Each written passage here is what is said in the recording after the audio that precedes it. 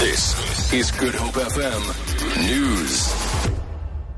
A cross-examination of the accused in the Zephany Nurse trial is expected to begin in Cape Town today. The 51-year-old woman accused of kidnapping Nurse from Groote Hospital took the stand in her defense in the Western Cape High Court last Monday. The accused, who cannot be named, has pleaded not guilty to charges of fraud, kidnapping and contravening the Children's Act. Nurse was 3 days old when she was allegedly kidnapped 19 years ago. Lynn Aronson reports. The woman testified last week that she believed she had adopted the child through a woman known only as Sylvia. She denies ever having been at Groote Hospital on the day of Zephany's disappearance. She also says that the first time she saw state witness Sherry Piet was at an ID parade following her arrest. Piet earlier pointed out the accused as the woman who visited her in hospital and who she believes tried to steal her own baby hours before Zephany went missing. The accused broke down in tears as she testified about the day police informed her they would be removing Zephany from her care. The matter was postponed last week because the prosecutor suffered a bereavement. Lynn Aronson, SABC News, Cape Town. IEC Chief Electoral Officer Masutu Moepia says they will release the final figures of the first voter registration weekend tomorrow. Earlier, the IEC advised those who missed out to register on weekdays until the date of the local government elections is proclaimed. They can alternatively wait until the next registration weekend on April the 9th and 10th.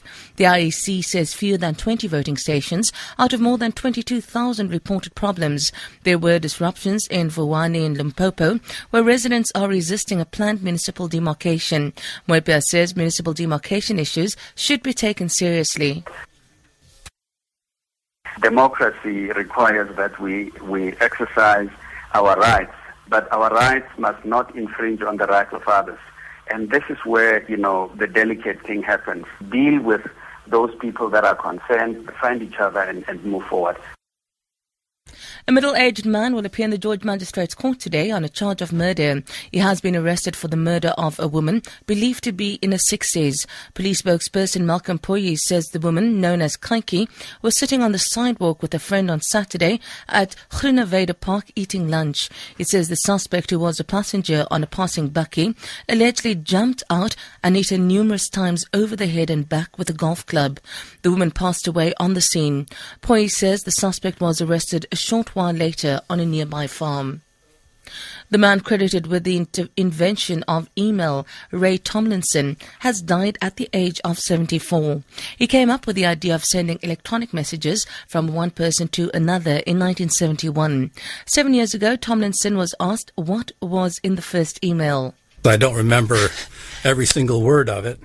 The main thing is there were lots of test messages, and you might drag your fingers across the keyboard or just type the opening phrase from Lincoln's Gettysburg Address or something else. So technically the first email is completely forgettable and therefore forgotten. The South African Weather Service has forecast another heat wave in parts of the country. It says there will be extremely hot temperatures in southern Limpopo and northern Gauteng today. Mpumalanga will be hot until tomorrow, and it will be extremely humid in parts of KwaZulu-Natal. Skukuza in the Kruger National Park is expected to be extremely hot, with temperatures set to reach 40 degrees Celsius. Temperatures in Gauteng will be in the mid-30s, but the Western Cape will be much cooler. The US dollar is trading at 59.38. Pound sterling is worth 21 rand 85. The euro will cost you 16 rand 90. Our gold is trading at $1,258 a fine ounce, and the price of Brent crude oil is at $39.50 a barrel. For Good Hope FM News, I'm Sandra Rosenberg.